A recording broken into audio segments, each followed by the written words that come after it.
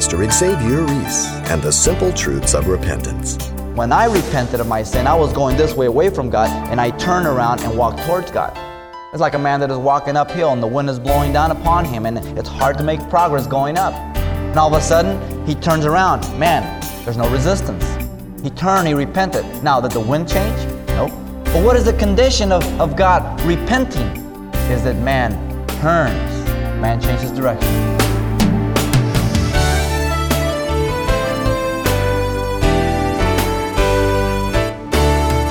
Welcome to Simple Truths, the daily half-hour study of God's Word with Xavier Reese, Senior Pastor of Calvary Chapel of Pasadena, California. In recent years, educational studies have discovered that different people have different styles of learning. Some learn best through verbal interaction, such as lectures or books. Others learn visually. Seeing images or symbols helps them to remember or communicate information. Still others learn experientially, interacting in physical environments in order to understand them. Jonah, it would seem, is an experiential learner. This reluctant prophet only learns when God places him in live-action parables. And continuing his expositional series of Jonah, Pastor Xavier describes how God led Jonah in an experience of grace in order to explain his mercy for the Ninevites. Let's listen. Jonah chapter 3 and 4. We have the preaching of Jonah to Nineveh and the preaching of God to Jonah. The preaching prophet and the prophet who gets preached to by God. And what a contrast it is between those two. There are so many contrasts, there's so many lessons here that it's just incredible. As we've pointed out, Jonah is a great picture of us. A constant reminder of us. God has gone through great lengths to expose this man. We need to learn the lessons of Jonah. Let me read chapters 3 and 4. They're short. As you know, Jonah has been in the belly of the whale. He has called out to God. God has heard him. The whale, the sea monster, the great fish, has vomited him up on the land. He probably looks kind of funny, kind of whitewashed. Perhaps even his hair has fallen out. And he enters the city, as we're going to see. And certainly he was a sign, let alone a sight for sore eyes, as the men and women of Nineveh saw this guy coming in, proclaiming a message that really was to their benefit, but it must have sounded real strange to the ears of those who heard it at first. He says, "Now the word of the Lord came to Jonah the second time, saying, Arise, go to Nineveh, that great city, and preach to it the message that I tell you. And so Jonah arose and went to Nineveh according to the word of the Lord. Now Nineveh was an exceedingly great city, a 3-day journey in extent. And Jonah began to enter the city on the first day's walk. Then he cried out and said, Yet 40 days, and Nineveh shall be overthrown. So the people of Nineveh believed God, proclaimed the fast, and put sackcloth from the greatest to the least of them. Then word came to the king of Nineveh, and he arose from his throne and laid aside his robe, covered himself with sackcloth, and sat in ashes. And he caused it to be proclaimed and published throughout Nineveh by the decree of the king and his nobles, saying, Let neither man nor beast, herd nor flock, taste anything, do not let them eat or drink water. But let man and beast be covered with sackcloth and cry mightily to God. Yes, let everyone turn from his evil way and from the violence that is in his hands. Who can tell if God will turn and relent and turn away from his fierce anger so that we may not perish? Then God saw their works, that they turned from their evil ways, and God relented from the disaster that he had said he would bring upon them, and he did not do it. But it displeased Jonah exceedingly, and he became angry. So he prayed to the Lord, and he says, O Lord, was not this that I said when I was still in my country? Therefore I fled previously to Tarshish, for I know that you are a gracious and merciful God, slow to anger and abundance in loving kindness, one who relents from doing harm. Therefore now, O Lord, please take my life from me, for it is better for me to die than to live. Then the Lord says, Is it right for you to be angry? So Jonah went out of the city and sat on the east side of the city. There he made himself a shelter and sat under it in the shade, till he might see what would become of the city. And the Lord God prepared a plan and made it come up overnight over Jonah, that it might be shade to his head to deliver him from his misery. So Jonah was very grateful for the plan. But as morning dawned the next day, God prepared a worm, and it so damaged the plant that it withered. And it happened when the sun arose that God prepared a vehement east wind, And the sun beat on Jonah's head so that he grew faint. Then he wished death for himself and says, "It is better for me to die than to live." Then God said to Jonah, "Is it right for you to be angry about the plant?" And he says, "It is right for me to be angry even to death." But the Lord said, "You have had pity on the plant for which you have not labored, nor made it grow, which came up in a night and perished in a night. And should I not pity Nineveh, that great city in which are more than 120,000 persons who cannot discern between their right hand and their left hand, and also much livestock?" It almost seems like the book ends incomplete, doesn't it? But it is very, very complete, as we'll see as we go through it. In chapter 3, verse 1 and 4, we have Jonah and the Word once again, as we did in the first chapter. Notice that the word of the Lord came to Jonah a second time. Jonah receives the word of the Lord in the first two verses. Notice that it came a second time. The first time that it came was in chapter 1, and Jonah did not receive it. He ran to Tarshish. But as we saw God pursuing the prophet and preserving him in the whale, here God once again comes to Jonah. We must learn from this second commission that God will continue to use us and pursue us and call on us to be used over and over and over again. I think sometimes we think that once we have failed God, that's all over. God cannot use me. That's wrong. You remember Moses thought that the children of Israel would understand that God had chosen him to be the deliverer. But it wasn't until 40 years afterwards, then God came to Moses a second time. Even before Moses, we look at Abraham, God called Abraham out. In Genesis 11 and 12, and he only came to hear him, and then a second time the word of the Lord came to him, and then he came all the way out. A second time. How about Peter? Peter walked with the Lord. He says, "Lord, I'll die. I'll never deny you." And yet he denied his Lord, and then a second time the word came to Peter, and there in John 21, he restored him. And you can go on and on and on, and I can point to men in history who God has continued to use. Now there's a caution here. We should never think that we can just make light of sin and continue in rebelliousness and think that God will overlook it. There's the caution. But where I am truly repentant, God will continue to call upon my name.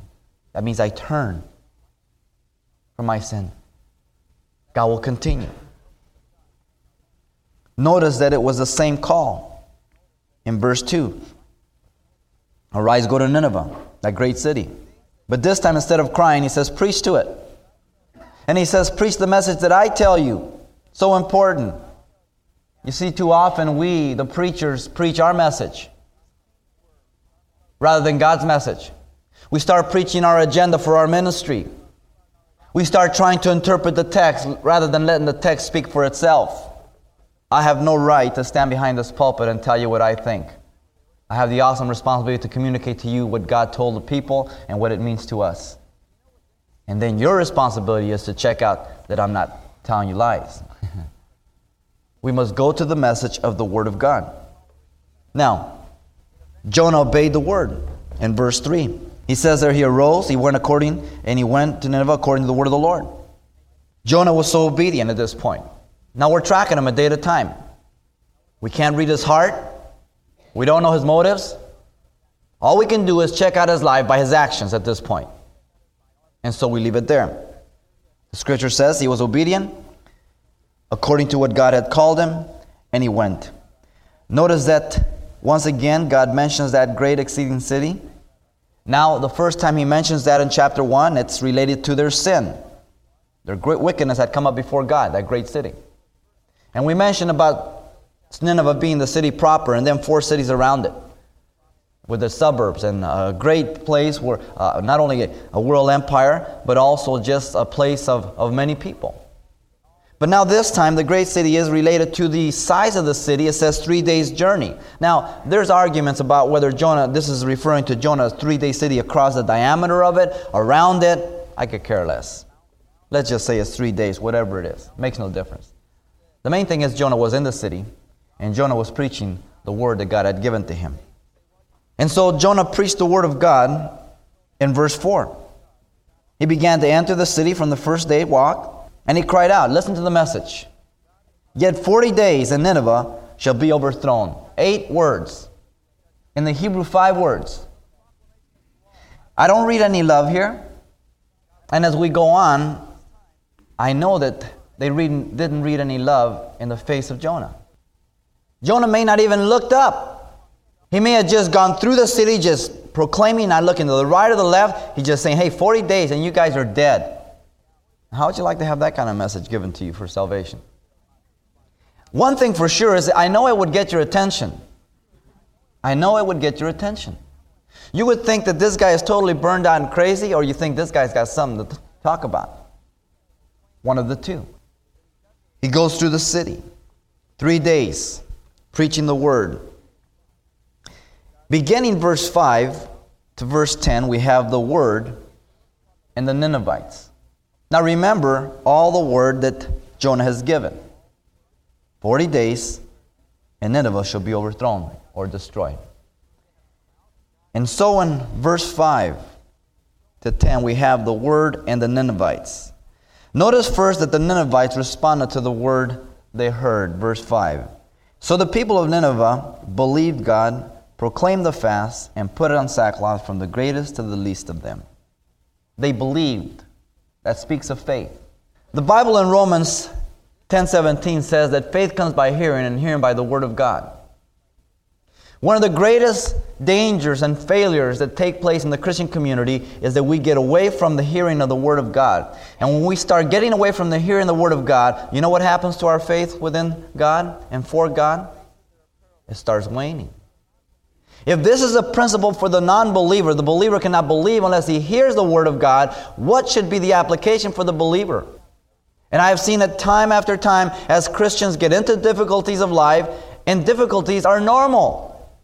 And because of those difficulties, we start waning on hearing the word of God, and therefore our faith becomes affected. And our faith is just our trust in God. And all of a sudden our problems become compounded.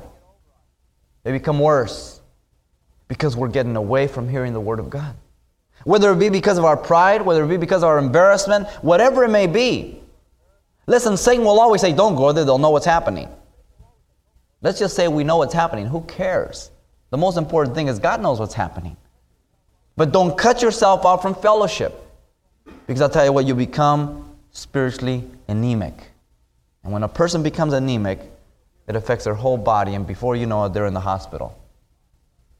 You need to hear the word of God. More than you know it. More than you know it. Notice they gave evidence of contrition and repentance. They fasted. They put on sackcloth, speaking of mourning, sorrow, denial. And it was from the greatest to the least. I mean, this is an amazing thing. Now, from verses 5 through 10, many people have labeled this the greatest revival ever recorded. Now let's just for the sake of it take that label. But if you have been with us for any length of time, you know what the Bible tells about revival. True, genuine revival is not for the non-believer. True biblical revival is for the believer. Who is God after directly? Jonah. He wants to revive Jonah. And indirectly, the Ninevites. But true biblical revival is always for the people of God to wake up from their lethargy, from their complacency, from their backsliding, from their carnality. And as a result of that revival, people see it in that life, and revival means back to life. Then that life energy and that life vision gets carried over to the community of non-believers, and the community gets affected, but not before the people of God. So in the true biblical sense, revival is for the believer, not for the non-believer. The non-believer is affected as a result of the believer becoming alive. Can God reach non-believers without the believer being affected? Surely, we're going to see that in Jonah. Absolutely. And so they demonstrated true evidence of contrition, repentance. Notice in verse 6 down to 9 that even the Ninevite king responded to the word he heard. When the word came to the king, he arose and did the same thing. He laid his robe aside and he put on sackcloth. Sackcloth is that burly goat skin that you put in inwardly so that it afflicts you, kind of bringing pain to yourself, demonstrating your own unworthiness, your sorrow. But even the king, notice that he believed and gave evidence of contrition and repentance also. You see, if I'm truly repentant, if there's truly contrition, then there's going to be an outward evidence of that. Though there's a caution, as we're going to see, that outward evidence doesn't always demonstrate inward reality. We just don't know. The only thing that gives that reality is time. Notice that he tells his nobles and himself to make a decree that both man and beast are to afflict themselves, to deny themselves, and to give outward evidence to the message they have heard. You cannot say you believe the gospel if there is no outward evidence of that in your life. It is impossible. Often I talk to Christians and they say, well, I know the Lord, and they're doing all kinds of things that don't go along with the Lord. Now, I understand that when people come to Christ, not everything changes at one time. God is very patient. He takes us along. And as you grow in the Word of God, then God will show you those things, reveal those things, and He'll take them away from you. And you'll see, wow, that's not for me. But it's another thing when you are partaking of things that are clearly taught in Scripture that they're not to be in you and think that you still are a Christian. Jesus warned about that. He called it hypocrisy. He says the Pharisees do this. Hypocrisy means that you know it's wrong, but you're still doing it. And you're trying to show people that you're really not doing it. But there's a greater sin than hypocrisy. It's duplicity. That means that you go on beyond hypocrisy to live a double life and thinking that you're right. And you believe both lies. That's when you're really deceived. Your heart is hard. And you rationalize your state of life and your condition of life to say, hey, the Lord knows. Hey, God knows I'm His. For whatever reason, you may justify that. But that's worse than hypocrisy, because now you're self-deceived altogether. You're not only trying to deceive others, but you have deceived yourself to the point where you believe you're right. That's real dangerous. That's an evidence of hardness of heart.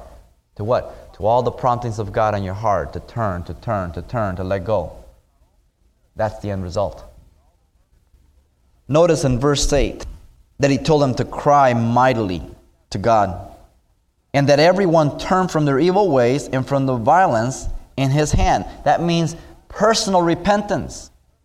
You see, the violence that is in your own hand, the evil that is in your own life, this is the evidence. Now, was not this why God was going to destroy Nineveh in chapter 1, verse 2? The great wickedness had come up to God. I've given you some background on their cruelty and warfare and everything. And here the king says, hey, listen, you have to repent of the evil you're into. The very thing that you have at hand right now, you have to let go of it. But not before he says, cry mightily to God. There's the priority. First you cry, then you can let go. You try to let go of whatever you're into, you'll never cry out. Because you are unable to let go of your sin and whatever has you until you turn to God. It is through God that you're able to let go. You try to let go to hang on to God, you're going to have a difficult time. You're not going to make it. You may make it intellectually, but it'll never happen heart-wise.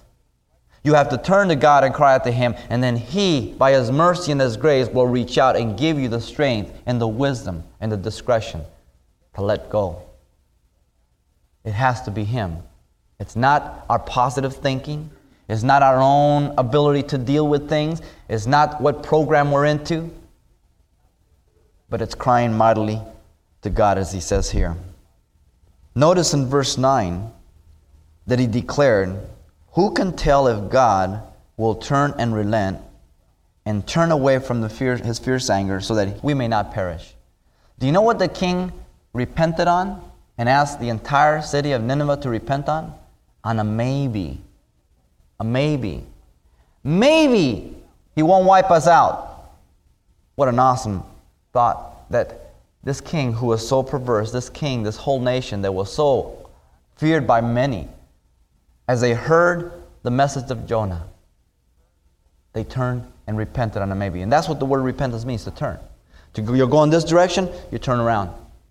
Now, an interesting study would be the repentance of Jonah, the repentance of Nineveh, and the repentance of God.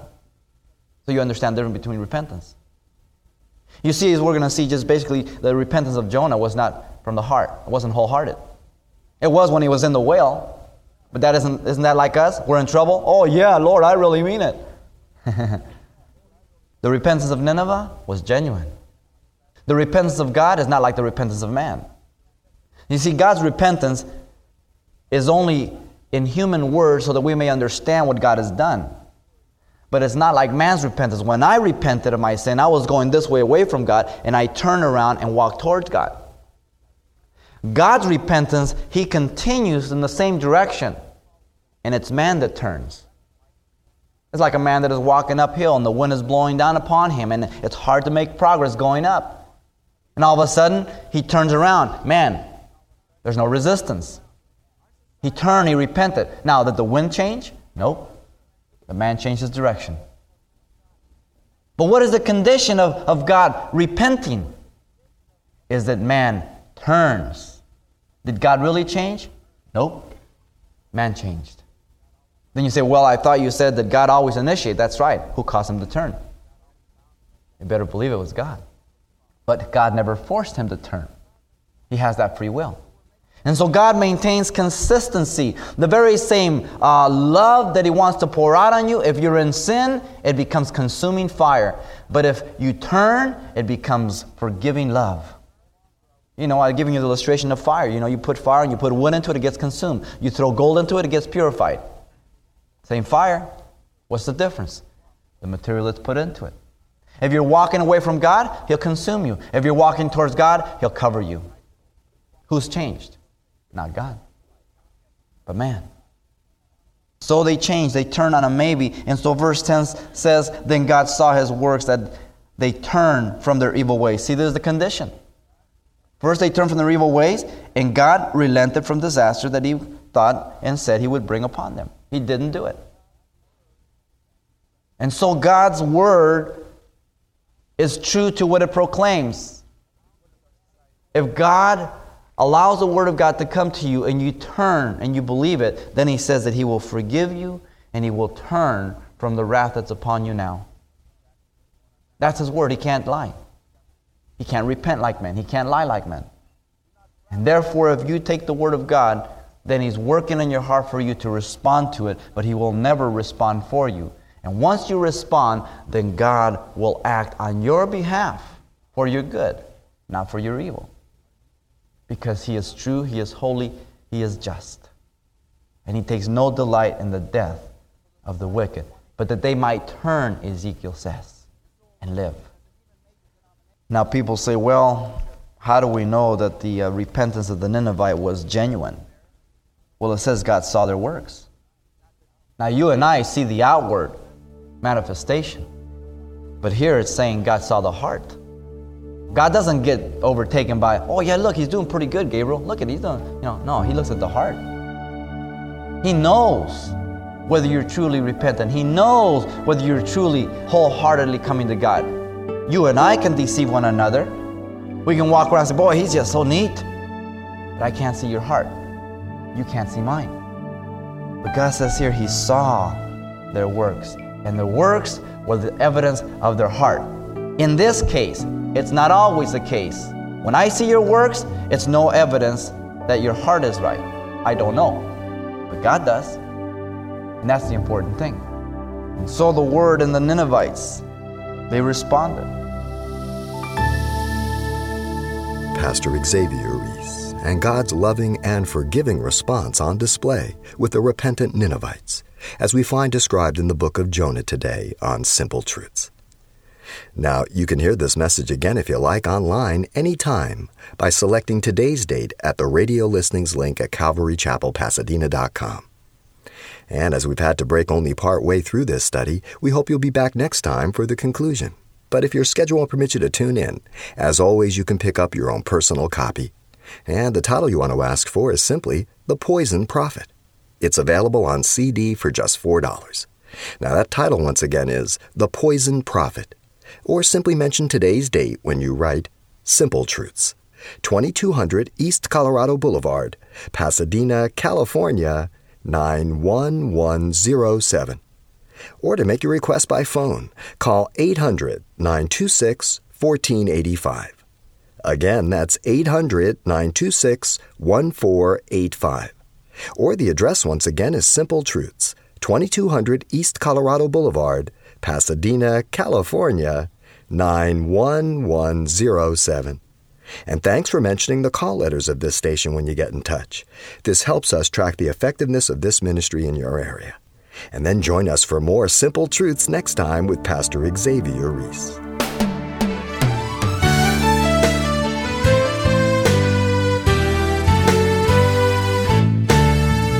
Simple Truths with Pastor Xavier Reese, a daily half-hour broadcast, is a radio ministry of Calvary Chapel of Pasadena, California. www.calvarychapelpasadena.com.